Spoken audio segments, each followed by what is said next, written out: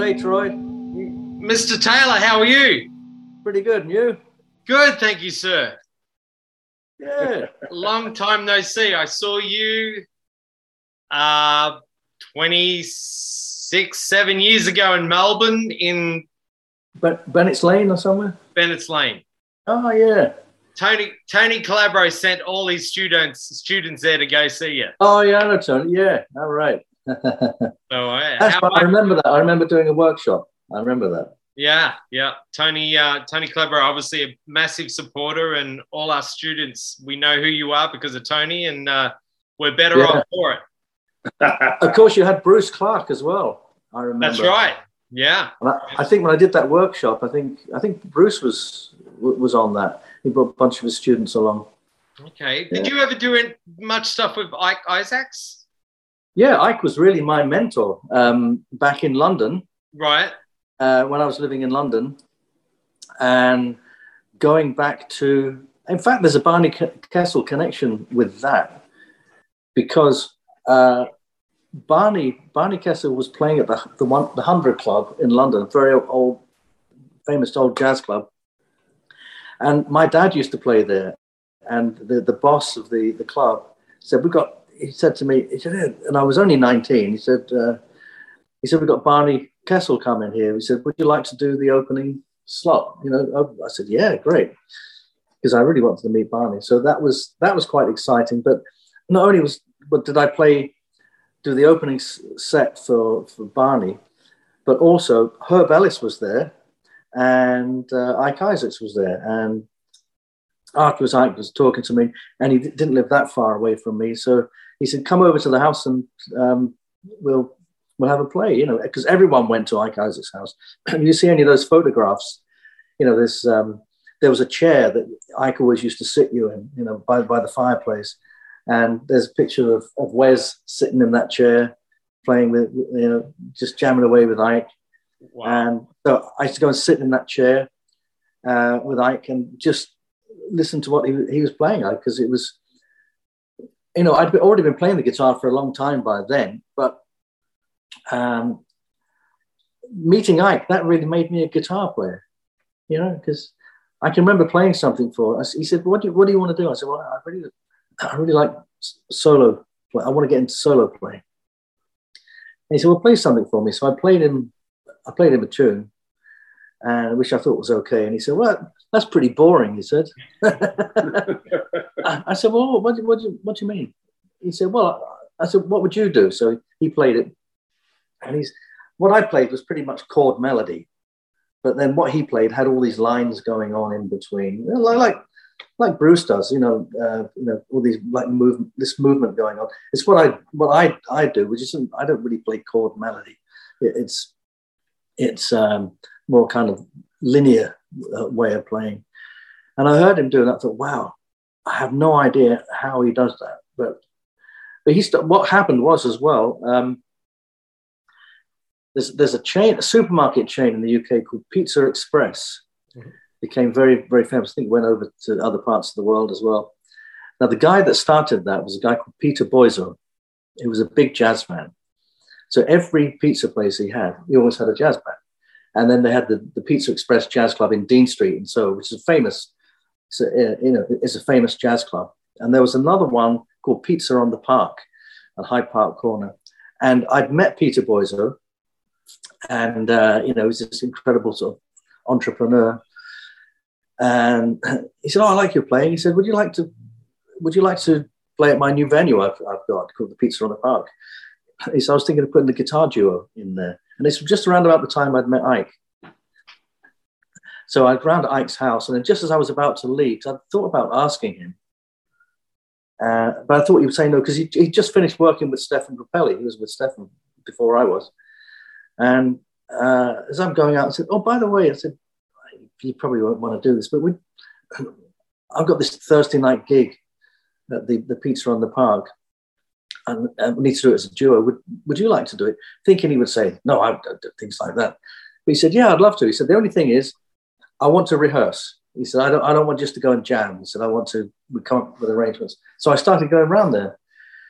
I go around to his house probably 2 or 3 times a week. sit down, and he'd start coming up with arrangements. And he said, right, I'll play this. Now you play this. And I would play what he told me to play.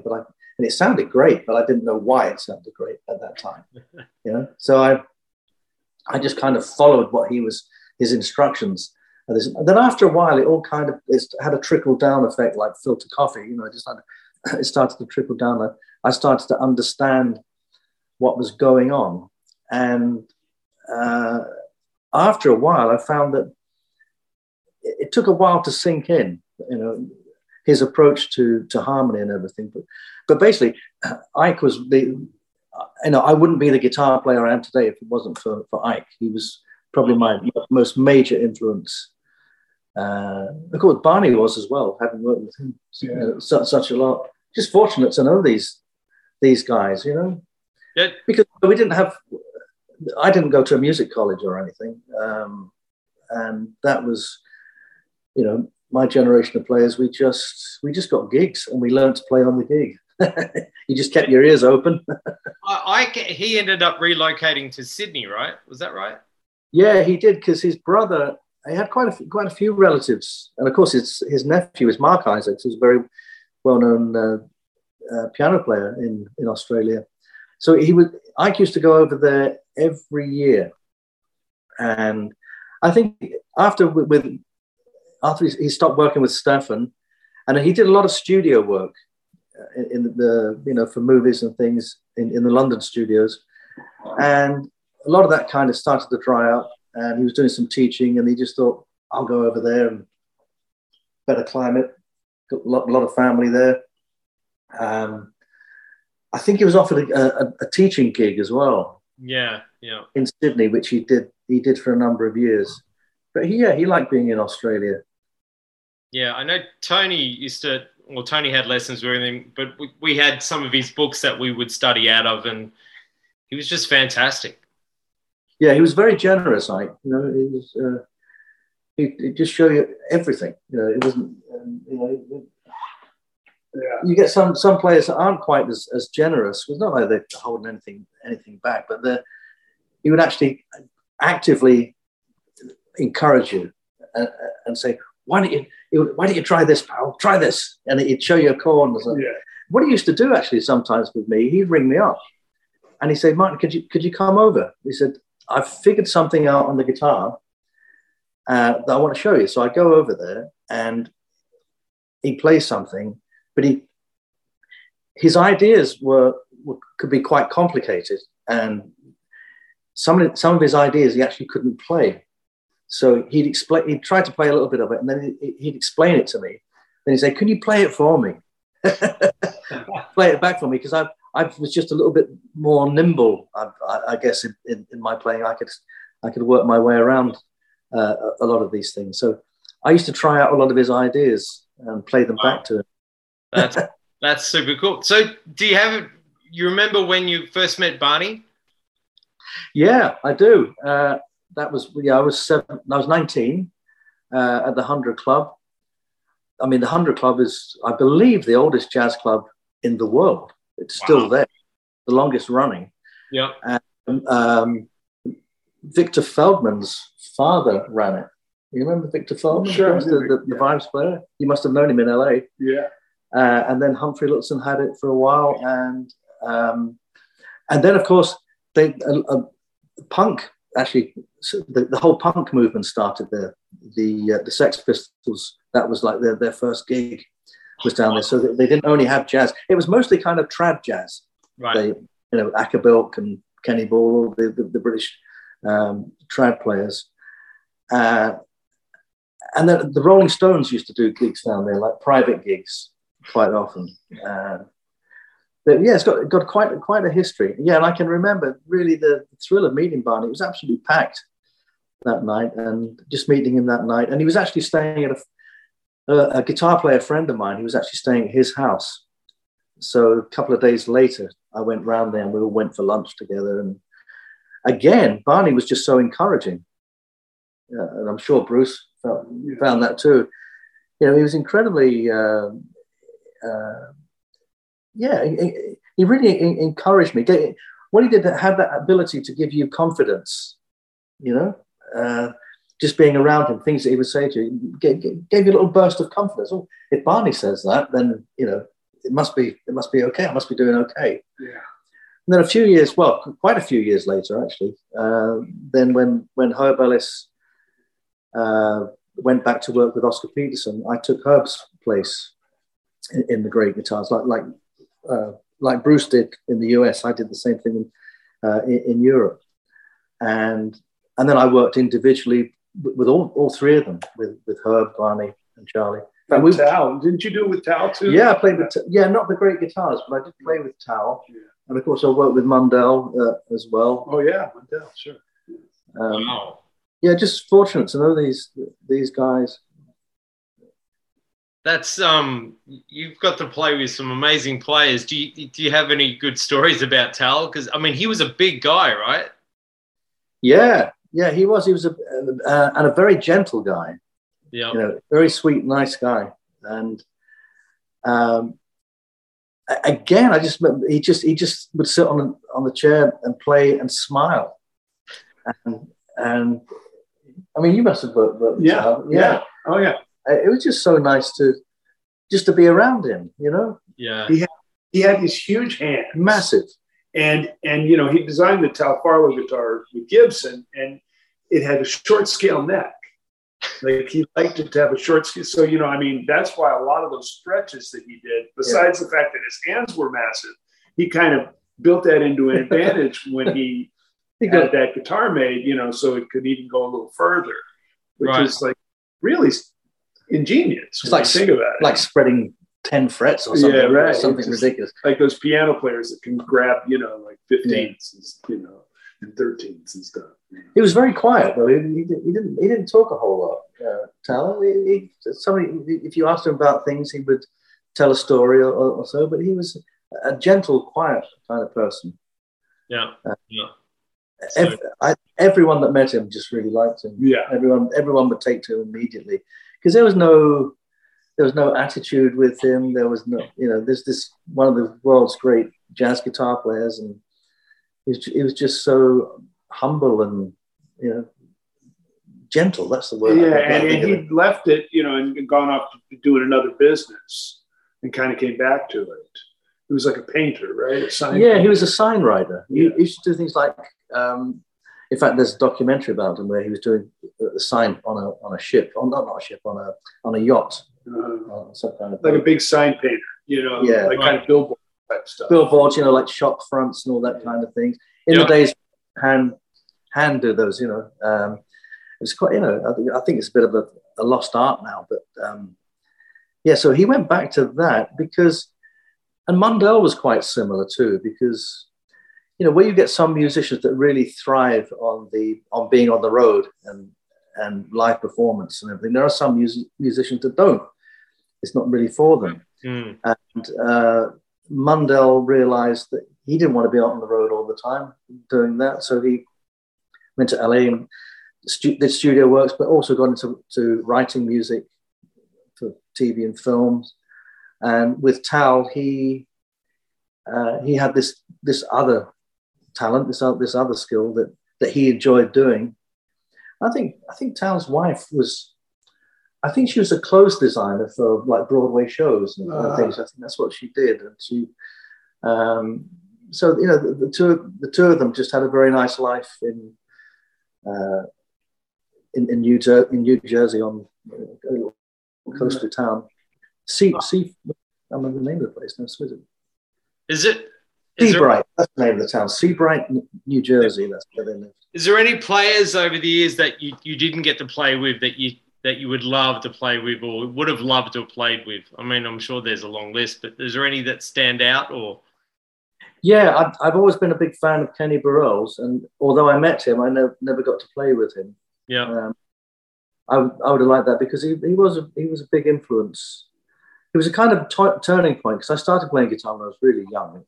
4 years old, and then because my dad was a jazz musician, I always heard jazz. I heard Django and Eddie Lang, and then I started listening to Barney. And then when I heard, I got this album. It's funny, really. My dad came home one day and he had all this vinyl, And what it was, someone he knew had done something not quite legal, shall we say.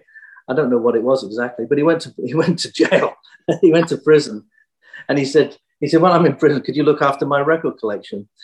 So we had this. I didn't find this out till later. So we had all these records that suddenly appeared, and I've still got them. So I don't know what happened to the guy. Whether he's still in jail. Well, I wouldn't think so. He'd be about 120 now. I still have. Actually, I inherited all these records that this guy gave my dad to look after. Right. And I remember going through them one day, and it was this photograph, and there wasn't a guitar player. I didn't even know there was guitar on it. But I quite liked the cover because there was a woman on it who just had a nice kind of smile. And it was like she was standing out in the rain with a raincoat on. I thought, I wonder what this is. Anyway, it turned out to be Shirley Scott. Yeah, the organ player. The organ player. Yeah. So I put this on, and I remember it started up with this B3. Do-da-da, do-da-da, ba-da-ba, ba-da, and like really swinging. And then this guitar player, they're playing Traveling Light. That was the name of it. And then Kenny Burrell came in. Do-do, do-da. Yeah. Do-do, do-do, Yeah. do-do-da-da. And I was transported. I thought this is the coolest thing I have ever heard. And I just played that record over and over and over again. I used to sit listening with my guitar, and I would play along, not just to Kenny Burrell's solos, but also to her solos, because really swinging player. It's just incredible. And I would just sit there playing, and not like I didn't transcribe, so I couldn't read or write music, but I just used to memorize some of the phrases, and then I'd realize, well, that those phrases are working. You know, I knew about chord sequences, and because I've been playing for a long time, so I knew about that, and I was already improvising. But then I would identify what the chord sequence was just by ear, and say, "Oh yeah, I could use some of those phrases on another tune." So I would sit there listening to that with my guitar and just kind of playing along, and imagine myself one day doing what I'm doing now.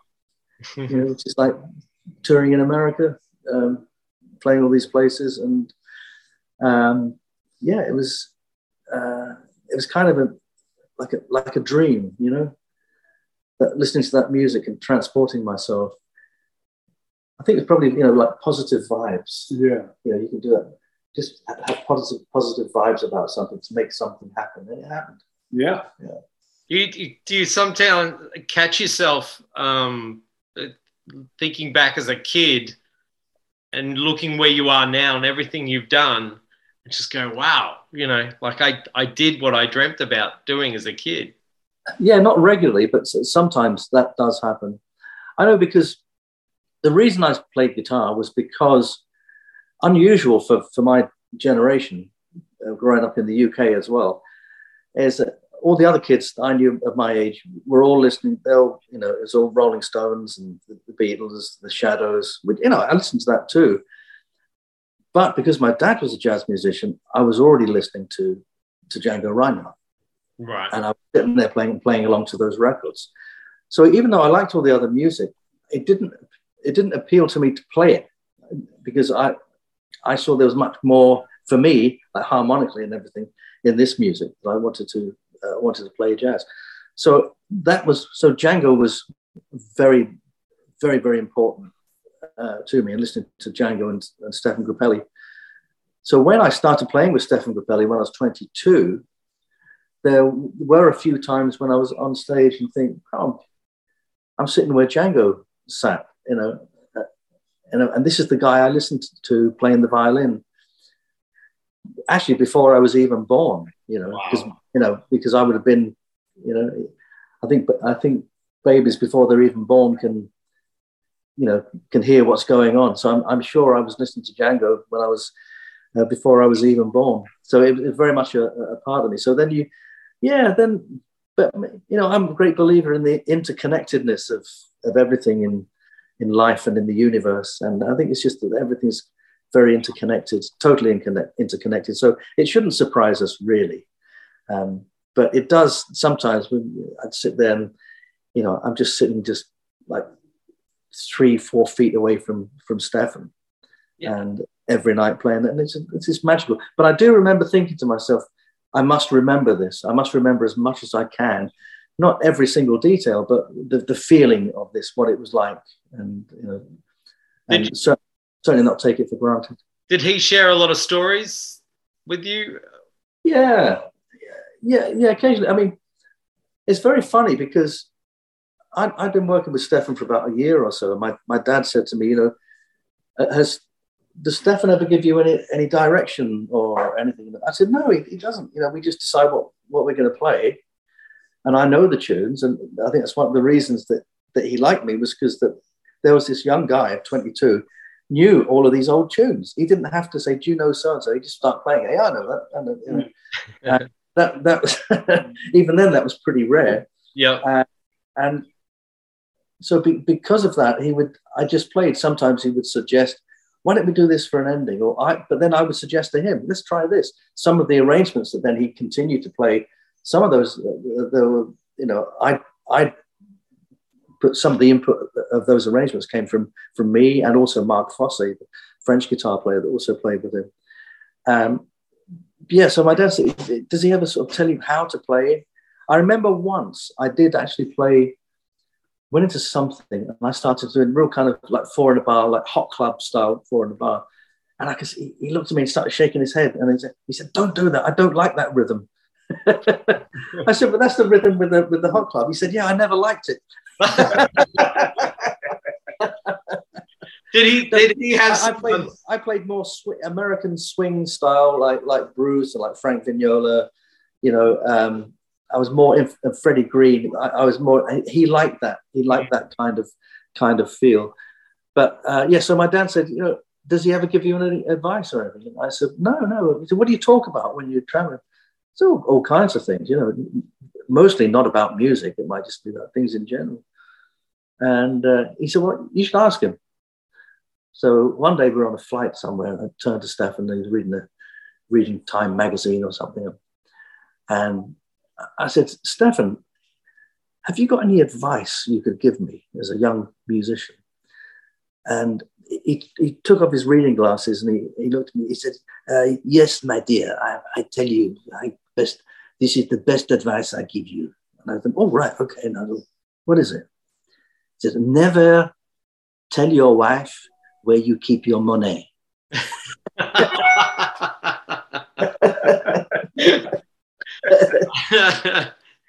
And then he put his reading glasses back on and carried reading the paper again. So that was it. That was the only advice he ever gave me. Did he share any Django stories? Like, did he talk about Django much?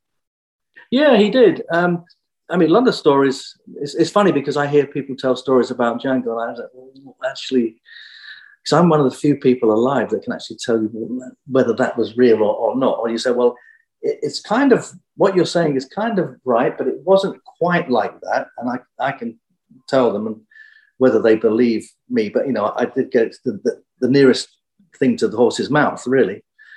And so, what it was like the story, there's a story that always goes about, I've heard lots of different variations of it. The time they played nude, they played naked. Someone played a trick on them and said, they were offered a load of money, and they said, you've got to play at this dance. And it's a true story. Because Stefan actually told the story on the Michael Parkinson show. Yep. You know who Michael Parkinson is, being Australian, because he works out there. He's kind of Johnny Carson of the UK, and a big jazz fan, Michael. And Stefan told this story. But I've had a couple of people tell me the story, and I said, no, you haven't got it quite right there. But it's the real story is somebody offered them a gig to play at a dance, and they said the only thing is it's a nudist colony, and so everyone has to be naked, and you all got to take your clothes off. So offering you lots of money. So Stefan told Django, and Django being a gypsy, going, well, I'm not taking my clothes off in front of people. But they got offered a real load of money. And I think he said to Django, "It's okay for you. You're sitting down, so you can kind of, you can hide things a bit behind the guitar." He said, "I've got to stand up there with the violin." So anyway, they got more money for it. So they're standing behind the curtains. In those days, you didn't walk out on the stage. There's always curtains, and the curtains either came up or opened up. And so they started to play, and they're completely naked. The curtains open, and the place is full of people, all with their clothes on. But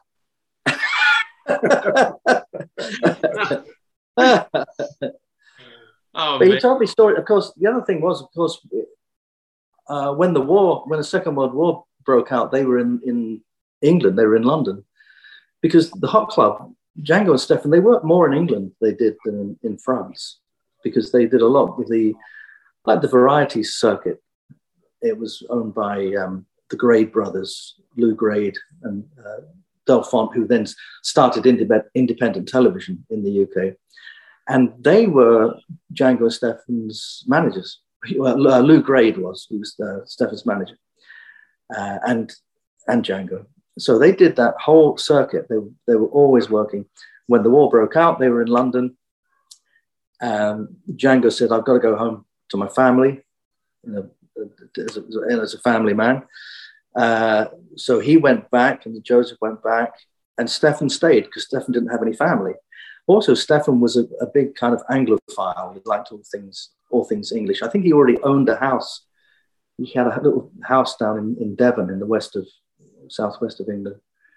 So he stayed, and then he got a gig in a club called Hatchett's, right opposite the Ritz Hotel in Piccadilly, which is still there.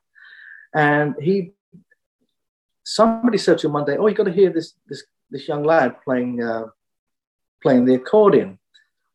So at the other side of the river, down in Battersea. So I went, and there was this a blind kid playing the accordion, and he played really great. And he got talking to him. And he said, "Do you play piano as well?" And he said, "Yeah, piano's my first instrument." Anyway, cut a long story short, that was George Shearing. So playing the accordion in a pub in South London. Wow. So he offered him the job, and they would play together at Hatchett's. In fact, Stefan was already playing at Hatchett's before then with Django as well, and also with a drummer called Ray Ellington. You can find some footage on YouTube of Stefan with George Shearing Quartet, Ray Ellington on bass, Coleridge Good on bass, who played with Django. Because after the war, of course, Django had a group called the London Quartet of all British musicians. Well, Coleridge was West Indian, but based there. But what happened then? While Django went back to Paris, Stefan stayed on in London, and he started doing a lot of radio broadcasts. And like my grandparents used to go and see Stefan and hear him on the radio and things. So he became quite a star, and he got a record deal with Decca, the company that famously turned down the Beatles a couple of decades later. So Stefan was making records. So you'll sometimes see Stefan's name spelled differently. It won't have an I at the end. It'll have a Y, Grappelli with a Y at the end. And the reason he changed that was because, of course, Italy were allies with Germany at that time. So a lot of Italian people in the UK were given a bit of a hard time, and I think in some cases houses confiscated and all that kind of thing. So because he had an Italian name, his father was Italian, he put a Y on the end because he thought it looked like it'd be more Anglo-Saxon.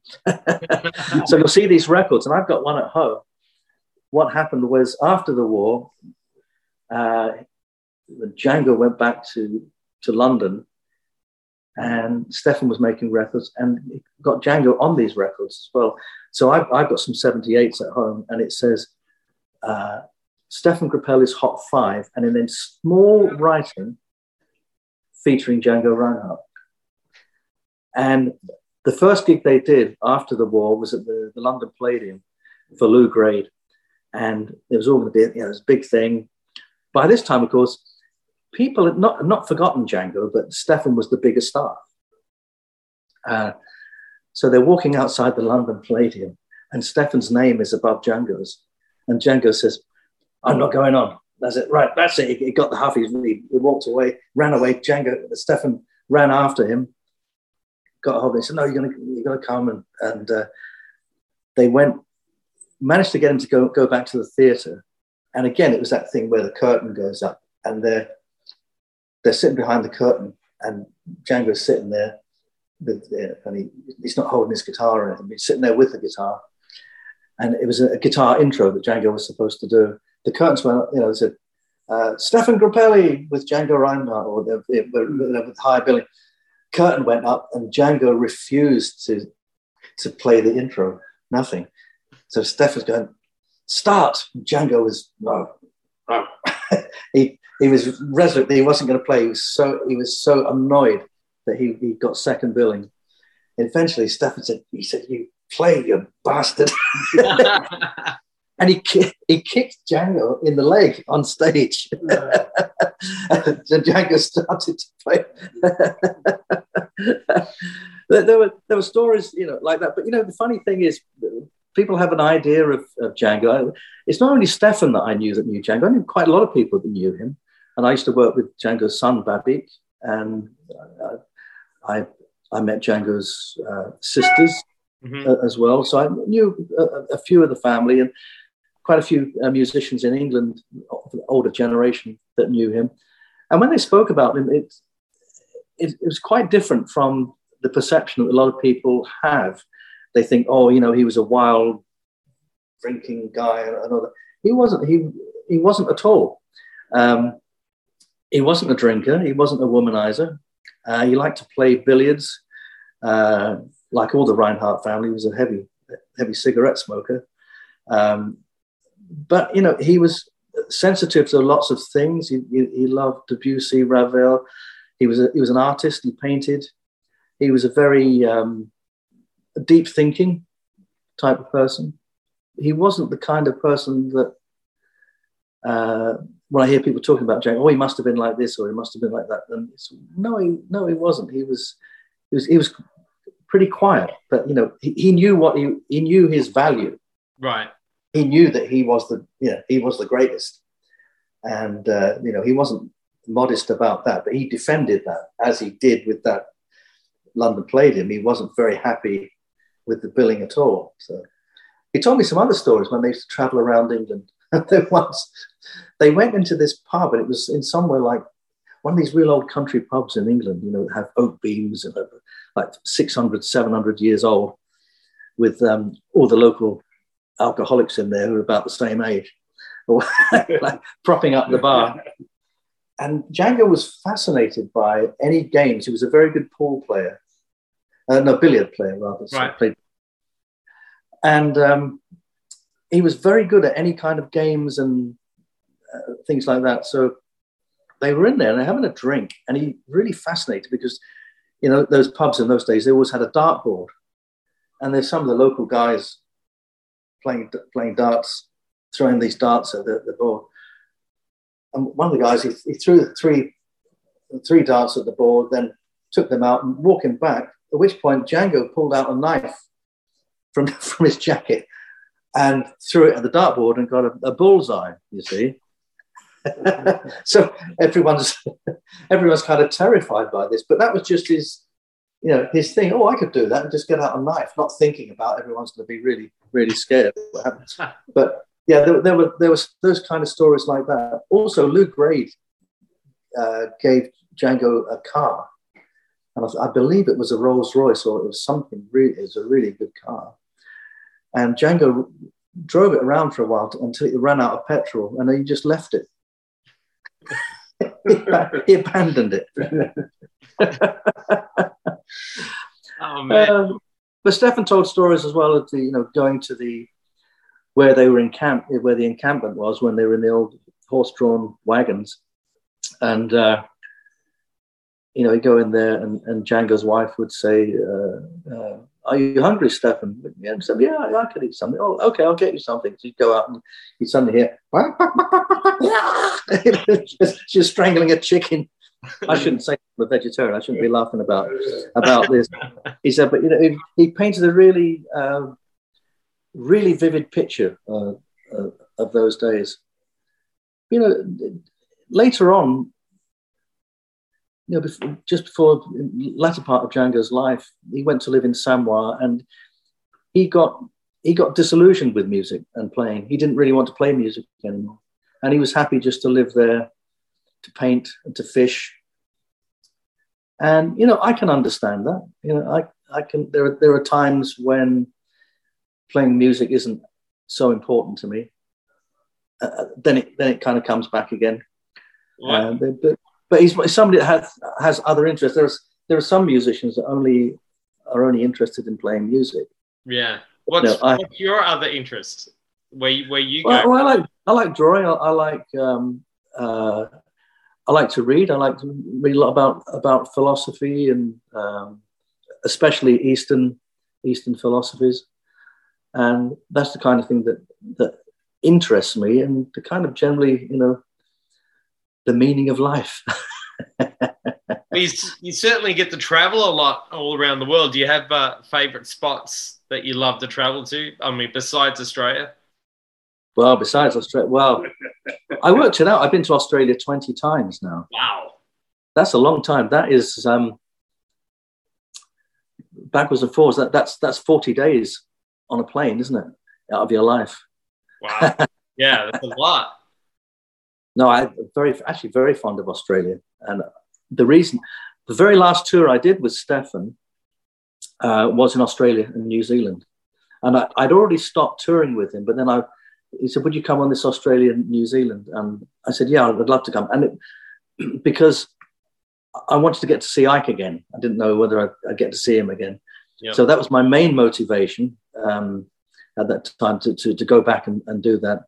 And I really enjoyed that. It was such a it really was a nice tour that we did. And we had John Burr on bass with us, American bass player, just me on guitar, just one guitar, and Stefan. It's just the three of us. And that was really nice to do.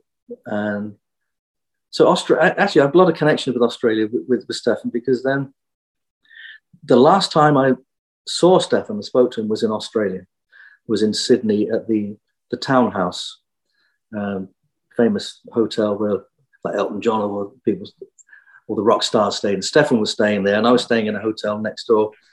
And I went up to see him, and I'd just come back from New Zealand, and I brought him a bottle of Chivas Regal whiskey, which is his favorite. And we sat down there. He had a glass of Chivas Regal, and he would have been 89. Wow. Then. Yeah. And he was very, very weak, and I could see a big difference in him. But yeah, he really wanted to go back to Australia, and that was his last trip. And then when he came back, I think 3 months after that, he had a stroke, and he couldn't play. And then once I heard he couldn't play, I thought, well, I can't see him really holding out much longer. Yeah. Which he was just a month away from his 90th birthday. And I was really hoping to celebrate his 90th birthday in Paris. But I mean, because we always kept in touch, and he played on a couple of my records after, and we made a couple of one duo record together after I stopped touring with him. So there wasn't any animosity. It's just I had other things that I was doing. Yeah, yeah. And of course, he also had Marc Fossé with him, the French guitar player, left-handed guitar player. It was fantastic. And they were a great team together. Bruce got to work with. Yeah, I got to play with him some on the West Coast when he came out without a band, for various reasons. So, yeah. How did you guys meet? I don't even remember the first time we met. I know that he used to come with Stefan to the Venetian room at the Fairmont Hotel, but we did play a double bill in Sydney. You were playing with Ike Isaacs, and I had a trio at the Basement Club. That might have been one of it. No, but that's a long time after. Oh, okay. Yeah. I've forgotten about that. Yeah, at the Basement. Yeah. Yeah, I do remember that now. Wow. And then maybe back in the days I was with Richie Cole, perhaps, with those George Wing European tours, Nice, Grand Prix de Jazz. I don't know whether it was the first time we met, but certainly I think the first time I heard about you was at the Paul Masson Winery in California. We used to play every year with Stefan. There was a guy that always used to come and see, this guy called Vern Hansen, his name was. He wasn't a musician, he was just a big fan. And he was always talking to me, telling me about you. He said, you guys got to get together. And I'm not sure if we met there, and then we met at the Fairmont Hotel in San Francisco. And then we met in Wales. You just reminded me. Wrexham. But I think that the Sydney was before Wrexham. Yeah, that was. Yeah, you just reminded me. But we never actually played together. I don't think we even played together on those days. Not till just the other night. Wow. Now, how is this all going? And I'm really bummed I'm not seeing this show. Is there a chance for more of this? Because so many people want to see you guys, especially because I imagine seeing you guys, you're all so extremely different and playing. So it'd be so good to see. Yeah, we all play very different. John Jorgensen, he's playing more of a Selma McAfee style guitar, one of his own models. And he plays more in that style. He's playing mandolin too, and he's a great mandolin player. Yeah. Yep. And of course, Bruce has got Barney's guitar that he's playing, so that's a great piece of the history. Because we're really just keeping. This wasn't a great plan that I had, but I think I was. Somebody wanted to in England put 3 guitars together. Asked me to get 2 other guitar players to do it, and we called it the Great Guitars as a kind of a tribute to the original group. And then it kind of took on a life, and I've done quite a few of these. After this, I'm going to Norway to do the Great Guitars, but with Ulf Vikenius and Philip Catherine. So it's kind of a pool of players. That's the thing.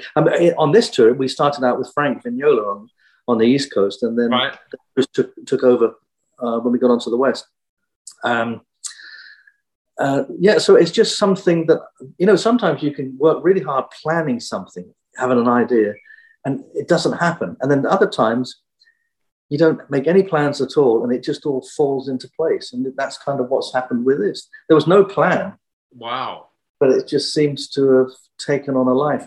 I think probably Barney, Herb, and Charlie are looking down on us and sending us energy. But I just see it that we're keeping the flame alive. We're not trying to cash in on what they did. Far from it. We're keeping the flame burning. And we have that connection because we were part of that pool of players in the Great Guitars going back to the original members. Right. So we're it's continuing. And we've got the guitar. Yeah. It's so cool. It's really, really amazing. So how long have you been doing this, the 3 guitar thing now? What, with other lineups? Yeah. Wow. Let me think. I think I did the first one probably about 20 years ago. Right. Yeah. Something like that. Yeah.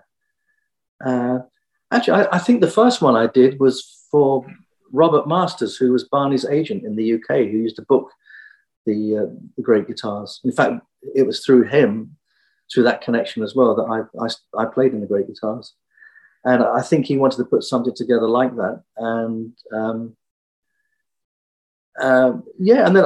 then I was kind of cautious about it because I thought, well, I don't want it to look like I'm kind of trading off of something else. And and I thought maybe there's a copyright of it. Maybe that kind of, I didn't know. So but it's just, I think it's a really nice thing to, especially when it's kind of floating like this. If I'm just kind of the key player and then just bringing two other players, because what happens, you only need to change one player and the whole dynamic changes. Yeah. Because we're playing the same set that we played with Frank. John and I played with Frank. But when Bruce came in, it just had another energy and another flavor to it. It made us play differently as well. So even though we're playing the same program, it's very, very different. We only need to change one player and it changes. Wow. And that's why I say to everyone, it's not because I'm lazy, but we don't rehearse too much. we keep a lot of things very open, just to let the creativity in. Yeah. Because if you rehearse too much, you're not letting any creativity manifest itself. This way, we can all make mistakes and turn them into something good. That's got to be a lot of fun. It is, yeah, because you've got that freedom. There's, we have a plan with every tune, but for instance, John and I, we played a duet last night, and I thought to myself, before we only played it like 1.5 times through, and I thought, I think John should play a bit longer on it. So rather than going straight to the bridge, I went back to the beginning with, another chorus. And he kind of looked at me a little startled, and I just sort of smiled at him. Go on, go. And it was great because some magic happened there. If you do that, that's a nice thing to have. Some musicians don't like something like that thrown at them, but some really rise to the occasion, which he did. Mm-hmm. There's actually on YouTube. I found this video from many years ago with me with Stefan. It was in Canada. I think it was in Montreal, and it's just called Stefan Grappelli. It's called Faster. I don't know why someone put that in there, but anyway, I can actually remember that night because we always had set numbers of choruses we played when we soloed. It always sounded kind of spontaneous, but it was quite worked out. Everything. So I knew I had one chorus here, and 2 choruses on that one. I had this. I just took the bridge on that one, So, but this one we were playing "Love for Sale," and I would play 2 choruses, and it's quite a long sequence, that "Love for Sale." So I played my 2 choruses, and then Stefan just looked at me, play another one, which he never did. And it really threw me. And you can hear that I'm flying by the seat of my pants because it put me off. Because I thought, he never does this. So there's an edge to it. I could play it much better now, probably, but there's an edge to it that's really, really quite nice. I think you can almost smell the fear in a way. Yeah. Yeah. Do you enjoy the road? Aspects of it. I enjoy. I know I've been on the road since I was 15. Wow. Bruce and I are the same age. I'm just a few months younger. So he had his big Route 66 birthday. I'm having my 66th birthday in a few months' time. So it's a long time from the age of 15. And things have changed a little bit. Air travel is not enjoyable, but when you get up on stage, you realize why it's all worthwhile. And because I've been traveling so much in my life, I know people everywhere. So how else do I get to meet my friends? Because they don't come to see me. Yeah. Up in the wilds of Scotland. How did you go through COVID? Because I know, talking with Bruce, you guys, you've lived on the road. That's been your whole life. And to be cooped up at home, how was that for you? I know Tommy Emmanuel talked about it as being a blessing because he really had to take stock and sit back and kind of enjoy that a bit. But how did you go? Well, I'd already cut down quite a lot on touring anyway. Right. I had all these other things that I was doing too. I got my online guitar school, interactive school, which I've at Artist Works that I've had since 2009. I was writing books. I've got my Patreon site with all my patrons. So I'm always creating stuff in my studio at home for that. I had my guitar retreats. I've got my own guitar models. So, I sell, I get orders come in for my guitars and the guitar builders make them for me. So I had all these income streams. So one thing that wasn't a problem was financial.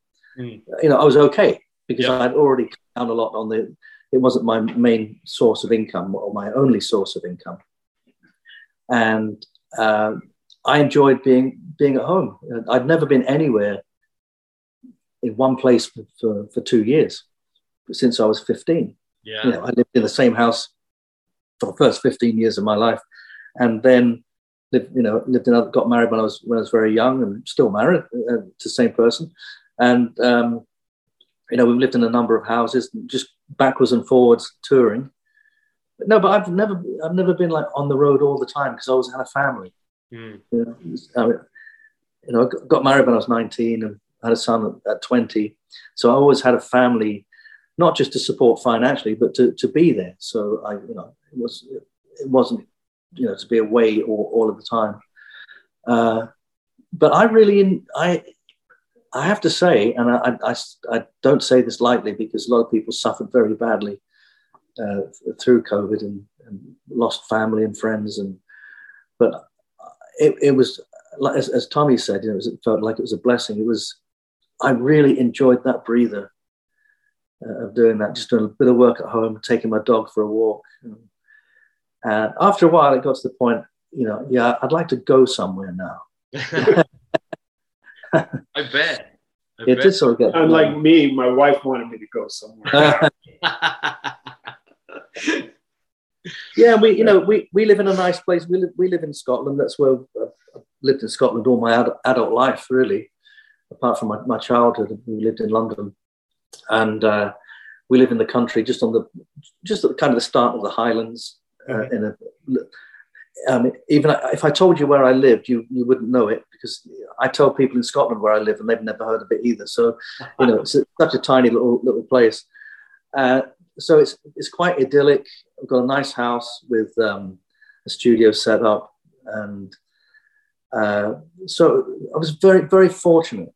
I was thinking of other people that weren't as fortunate, even some of my own family too, that were kind of stuck in small apartments in cities with kids. It was very, very tough for them. So as Tommy said, it was a blessing. It was a blessing.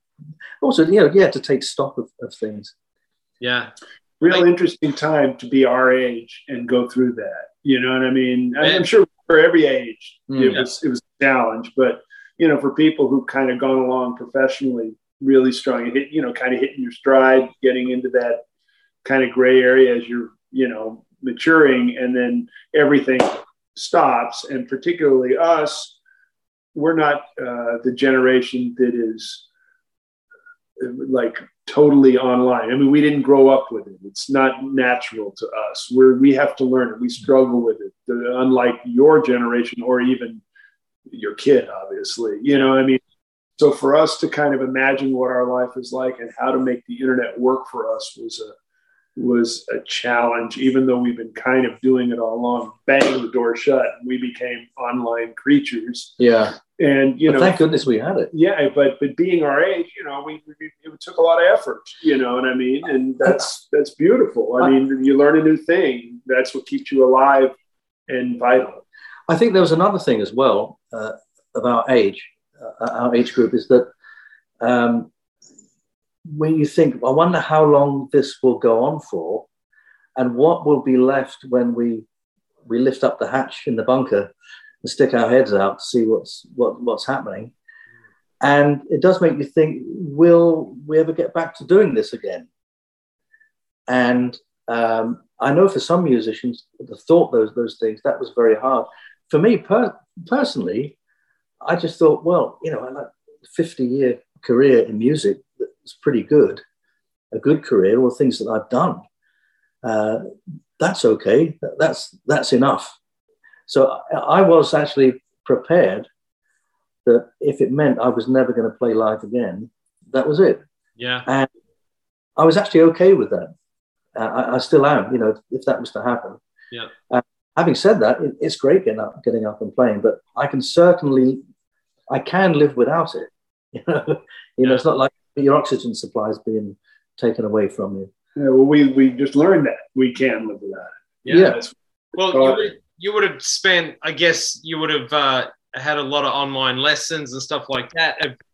Have you noticed, and I talked to Bruce about this a lot too, just the environment with the technology and that we're doing more of this, just with your students. What are you seeing coming through students as you've, over the years, that how things have changed, and there seems to be less gigs for students, and it's all online and it's all Zooming, and what are you seeing?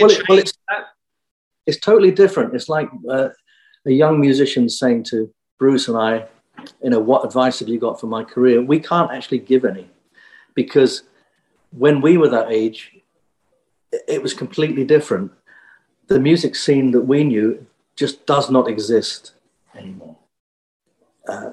It isn't that you can't say, right, let's all get together and do this, and you can make a living. I used to do like about 3 or 4 in the early days, like 3 or 4 jazz gigs. No, but yeah, about 3 jazz gigs in the week at little pubs that didn't pay very much money.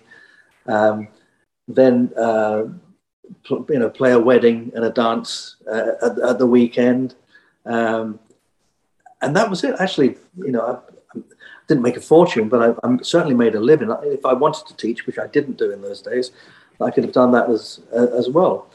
But now, I think what's happened now, the grassroots area of playing that I did, and you've got some really good players where I was growing up in London, that used to do those kind of gigs. They were like studio players that used to go and play in pubs as well, and used to get paid kind of okay. But that kind of work has gone. A lot of these pubs and those kind of venues have been taken over by companies. So you couldn't go and speak to the landlord and say, "Would you like some music?" Or find a landlord that liked the music and would put it on. They pay you. They can't do that anymore. And another thing that has happened, as that gap has happened, you've got 2 new groups that have appeared. You've got young players who are desperate to play. They want to find somewhere to play. But they have no concept that actually music is a profession. Well, it certainly was at one time. So they will go and play for nothing, or in many cases they will pay the venue to play as well. Then you've got at the other end, you've got another group of people that are in their 50s, 60s, kind of retired, always wanted to play, didn't have the time because they had a career. Yeah, let's get a band together. Let's go and play in the pub. Yeah. We don't need any money, because we've got our pensions, we've made our money, so they go and play for free too. So that kind of grassroots level of playing, nobody gets paid anymore, which you did at our time. Okay, you don't get paid a lot, but you still got paid. I mean, the bartender gets paid. Yeah. The waiters and waitresses, they get paid too, but they expect the musicians to do it because, of course, it's not a real job, is it? It's playing. It's playing. It's playing. Yeah, you're having too much fun to get paid. Yeah, right. Exactly. You should be paying us. Yeah, so that's a pity. So for the young players that are coming up and learning in an academic way as well, rather than learning on the job, there's nowhere to play because it didn't affect me at all because I'd already taken what I did. Because I took the advice actually of Stefan's manager many years ago, and he just said to me, he said, "You've got to take what you do onto a concert platform." And at the time I thought, well, that's kind of a bit snooty, a bit snobby saying that, what's wrong with playing in a club or a bar or something?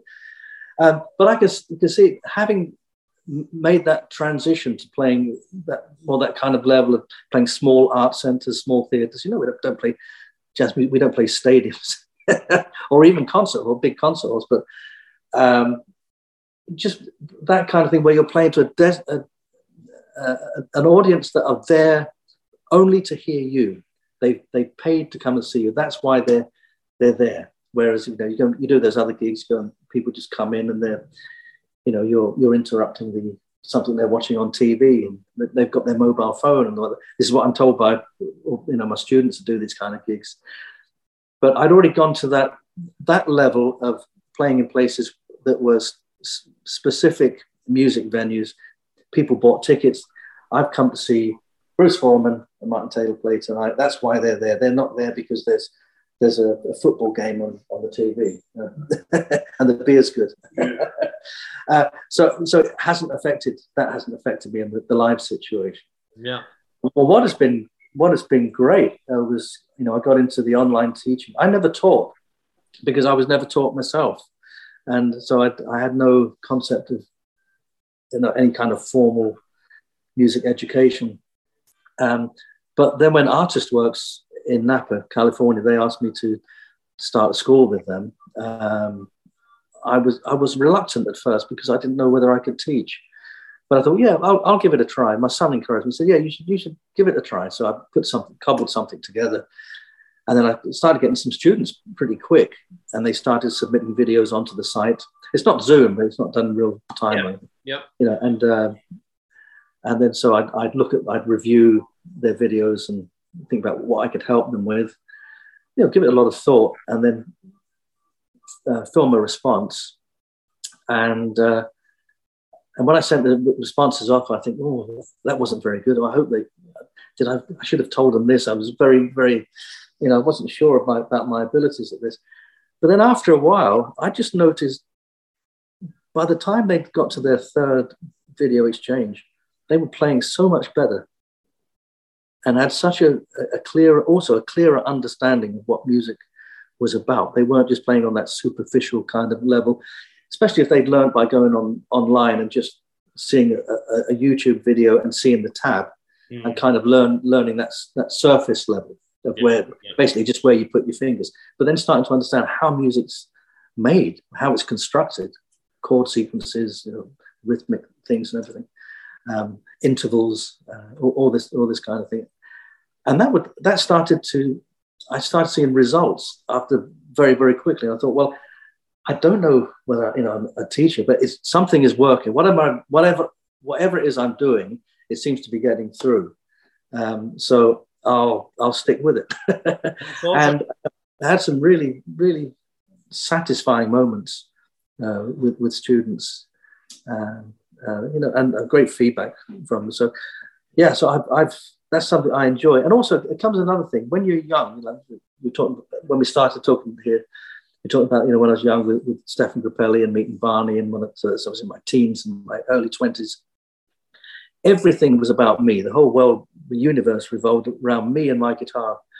It was all about, because I've got to show people I can do this, what I can do, and I'm good, and you know, they'll want to hire me, and they'll want me to be in their band. Or you know, you've got to kind of make your position to be somebody, to be some kind of create your persona and your musical persona. And as you get older and you've done just about everything that you ever set out to do and more, you suddenly realize, hey, this isn't about me at all. But I think I already kind of had the seed of that early on, because I was never any good at practicing. I hated sitting in a room on my own and playing. But if one person came in, I'd start playing completely different. I always needed an audience. And it wasn't a kind of a show-off thing. It was the fact that if I was just playing on my own, the music's not going anywhere. You know, it's just swirling around me. Yeah. I need someone to project that music to. And the only way I could actually sit in a room on my own and play was if I could just close my eyes and imagine I was on stage playing to people. And if I played something that I liked, I imagined they were a reaction, going, "Oh yeah, yeah. Oh yeah, Martin, great," you know, that kind of. And that's the only way I could kind of fire myself up to play. And it certainly wasn't an ego thing. It's just that I realized I always wanted to share music, and that's become stronger and stronger and stronger. Not just sharing the music, but also, you know, that's why I like to film things as much as possible, have as much as possible, so that at some point when I can't play anymore, you can say, well, I've got all these videos. You can say, well, okay, this is what I did, and then I've got these teaching myself, and this is how I did it. So that is it. The one other thing that is really important as well that we forget about often as improvising musicians, jazz musicians, is actually composing as well, because songs continue. So I write music. Actually, I don't play many of my own compositions. I very rarely play them, but I write them for other people. And so I've got lots of people all over the world that play my tunes. I don't actually play them, but it's for them. And then I love that, because then they play it completely different to the way they all play them different.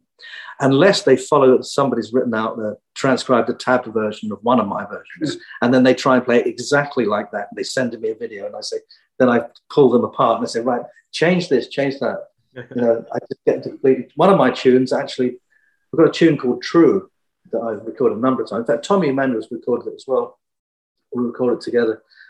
And I get them to learn it as a piece, but then I get them to dissect it. And I say, okay, you've got the three elements of melodic, harmonic, and rhythmic. Okay, keep that. So you know what the chord sequence is, you know the feel. Now come up with your own melody. Just use that as a basis for your own melody. So I get them to write their own melody. Then I say to them, okay, now change the sequence slightly, just a little bit. The melody is, just don't go off on a tangent, but just do a counter melody even. And then I say, now change the feel. So you've got a completely different piece of music. So once they've got that and they say, oh yeah, this is amazing. I've just written a song. Okay, now play it in another key. And that always throws the guitar players because it's in A, it modulates into C. So that's pretty straightforward. Right, now I want you to play that in A flat. So where does that modulate to now? So now I'm turning them into musicians rather than tab reading guitar players, and because I'm doing that because that's what's really interesting. That's what's really fascinating about playing music. It's not just copying something, but knowing how to create it yourself, come up with something. We can all do it. There's no secret to it. There's no big mystery. It's just a matter of finding out how it all works and experimenting with it. And having experiments that go wrong is good. Yeah. I always tell all my students, embrace your mistakes, embrace them, because they can take you in another direction. And play them twice, right? You can play them twice. But very often, it's not so much that you make a mistake, but that you play something you didn't mean to play. You play something else. So, I didn't mean to go there to that. But rather than trying to get back to the script, that's your chance to find something else. So where do I take that now? And then how can I get back to where I've got to be in 4 bars time? And that's when it becomes really, really interesting. Does Martin Taylor, are you a get up early, grab your cup of coffee and grab your guitar kind of guy? Or what is your daily routine on? You step away from the guitar when you're at home? Yeah, I'll tell you. I only play the guitar in my studio. I don't play it around the house. Right. I get up. I'll tell you exactly what happens. I get up in the morning. I go downstairs. I make my wife and I a cup of tea. I take it to bed. Before that, I let the dog out, feed him. I come up with a cup of tea and the dog. We drink the tea with the dog on the bottom of his bed. Then get up, have a shower, get dressed. I go into the next room to me and I meditate for an hour. That's what I do. An hour? Wow. Yeah, that's how I start my day. I kickstart my day of just getting centered. Sometimes my wife joins me, sometimes she doesn't, and that's my way of. When you pick up a guitar, you don't just play it straight away. You've got to tune it up. Mm-hmm. So that's me tuning myself up in the morning, just getting into that zone, and then. Then I'll go downstairs. So I'll go into the studio, but usually I try not to let the emails and all that kind of stuff will get sucked into Facebook too early in the day. Then figure out what I've got to do that day. And I don't play till the afternoon. I never actually really do any work until about 2:00 in the afternoon. And then I'll do some filming for my Patreon site, film things for my students, anything that I need to do. Take the dog for a walk. I don't lead a very rock and roll life, I'm afraid. But when did you start meditating? That really interests me that you do that. And when did you start the meditation stuff? When I started to try to do that when I was a child. I didn't actually know what I was doing. I think I saw an Indian guru on television, and they were talking about that. I was fascinated by it, and I was quite nervous as a kid. I was quite suffered from anxiety a lot, and it was actually my dad said to me. He said you should learn to meditate because it'll be good for you, help you, when you get uptight and you get nervous. And so I found this place. I went there and just learned like mindfulness meditation, just, on your breath. But the place I went to, it wasn't a Buddhist temple, but it was like a Buddhist society connected to a temple. And it was all Western people that were there. So I learned to meditate. And so we go back to, let's think, 1975. I think that would have been, 75. And then I started going to some of their classes to learn about lots of different things. And I learned about Buddhism, and I couldn't find an argument against it. This is a good structure for my life, because I'm somebody that needs a bit of structure in my life. And so then I started sort of following on and off, the Buddhist philosophy and the Buddhist way of life, and not always been a very good Buddhist. But yeah, very important part of my life. But I just think of it like that, tuning your guitar up. That's so smart. The more people I discover and, who I look up to, a lot of it comes back to meditation and how important that is in one's life. So, yeah, well, of course, it's something that's become very, very big now. They teach it in companies. When I was doing it, everyone thought I was a crank. I used to meditate at a Buddhist temple, and I was vegetarian, and they thought, wow, this guy's weird. But now it's kind of mainstream now. Yeah, no, it's mainstream. Yeah, for sure. Did you ever suffer stage fright or anything like that, or did? No, never stage fright. Life fright. Right. Yeah. I've actually got something on Facebook that I did with a friend of mine he's a friend of Uri Geller. You know Uri Geller? I know. They do similar thing. That they're mentalists, the way they call it, so who work with the mind. And it's a friend of mine. His name's Drew McAdam, and we did a little talk. You can find it on YouTube. I think it's just look at my name, and I think it's like performance nerves or stage nerves, something like that. And he talks about how to overcome those stage nerves, because he had terrible nerves when he started to perform. He was actually going to give it up because he just couldn't stand it. But then somebody told him how to overcome it. And in that video, it's very, very simple, but it's just a positive, everything. The mind is everything, basically, isn't it? So it's just going from that negative way of seeing something to a positive way of seeing something. Yeah. And what scares you then becomes actually very exciting. Well, yeah, it's like, we call it nerves and nervous, and that word has a real negative connotation to it, being nervous. But the fact is it's just energy. I mean, I want a person who's nervous for the sense that, music is magic. One day I may look down at that fingerboard and it just doesn't make sense to me. I mean, I couldn't explain how it really works. I mean, I couldn't think fast enough to do everything I do. It's just, so I mean, a part of the energy of nervousness is great. You want to be good. You want it to be a wonderful performance. You want to connect to that cool thing that's inside the music, that's beyond the notes and the rhythms, that the human part.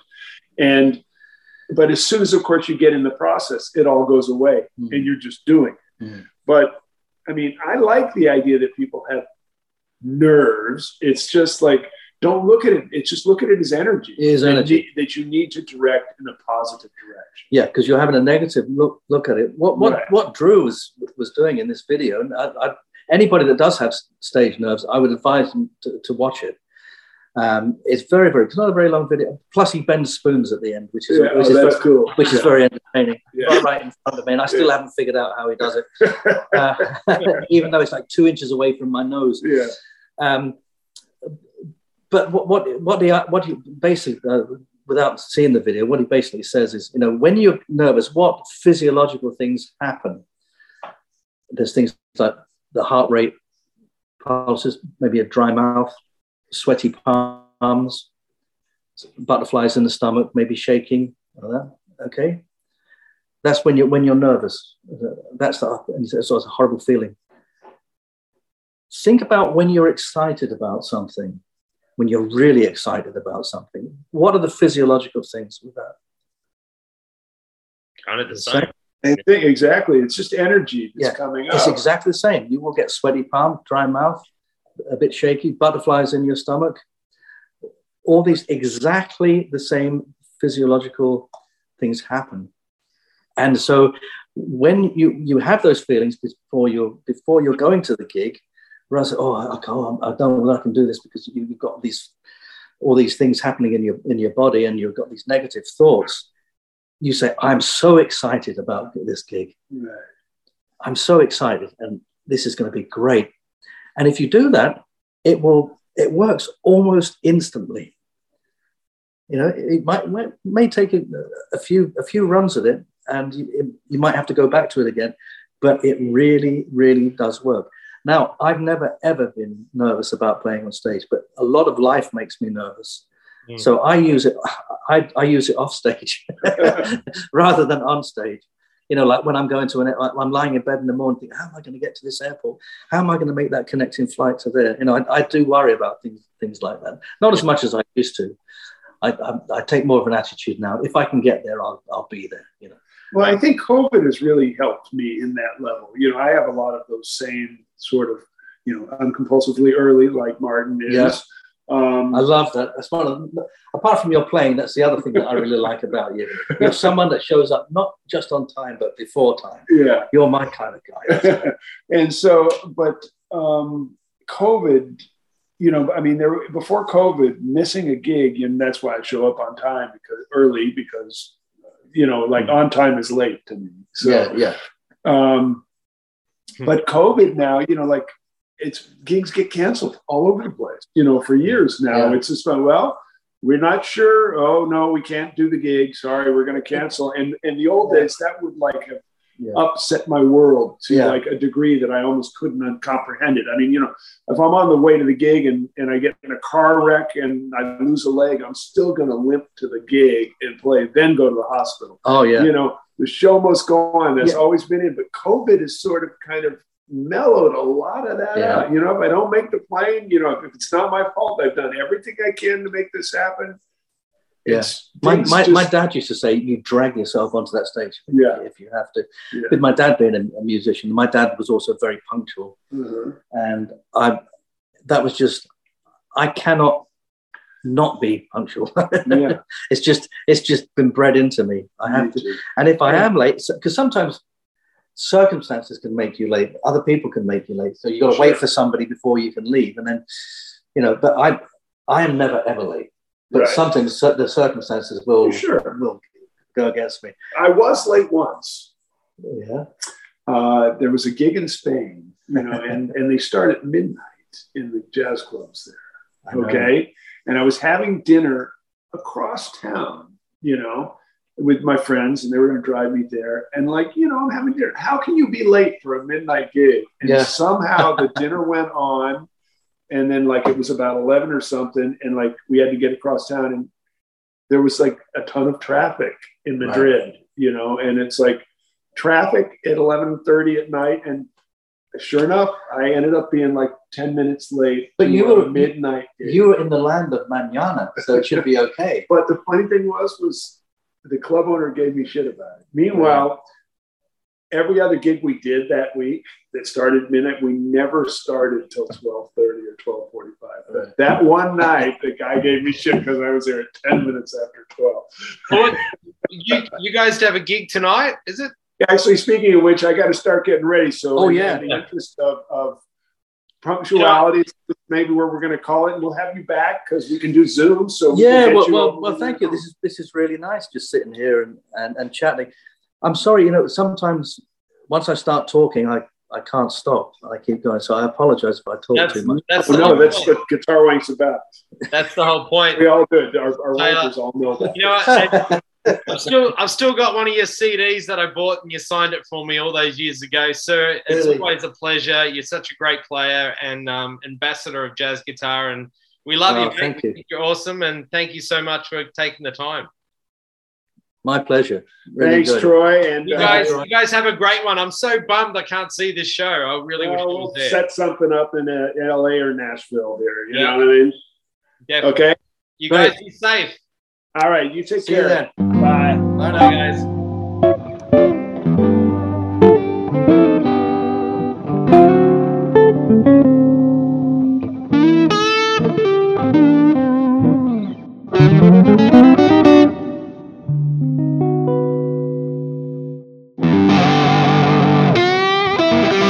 Bye.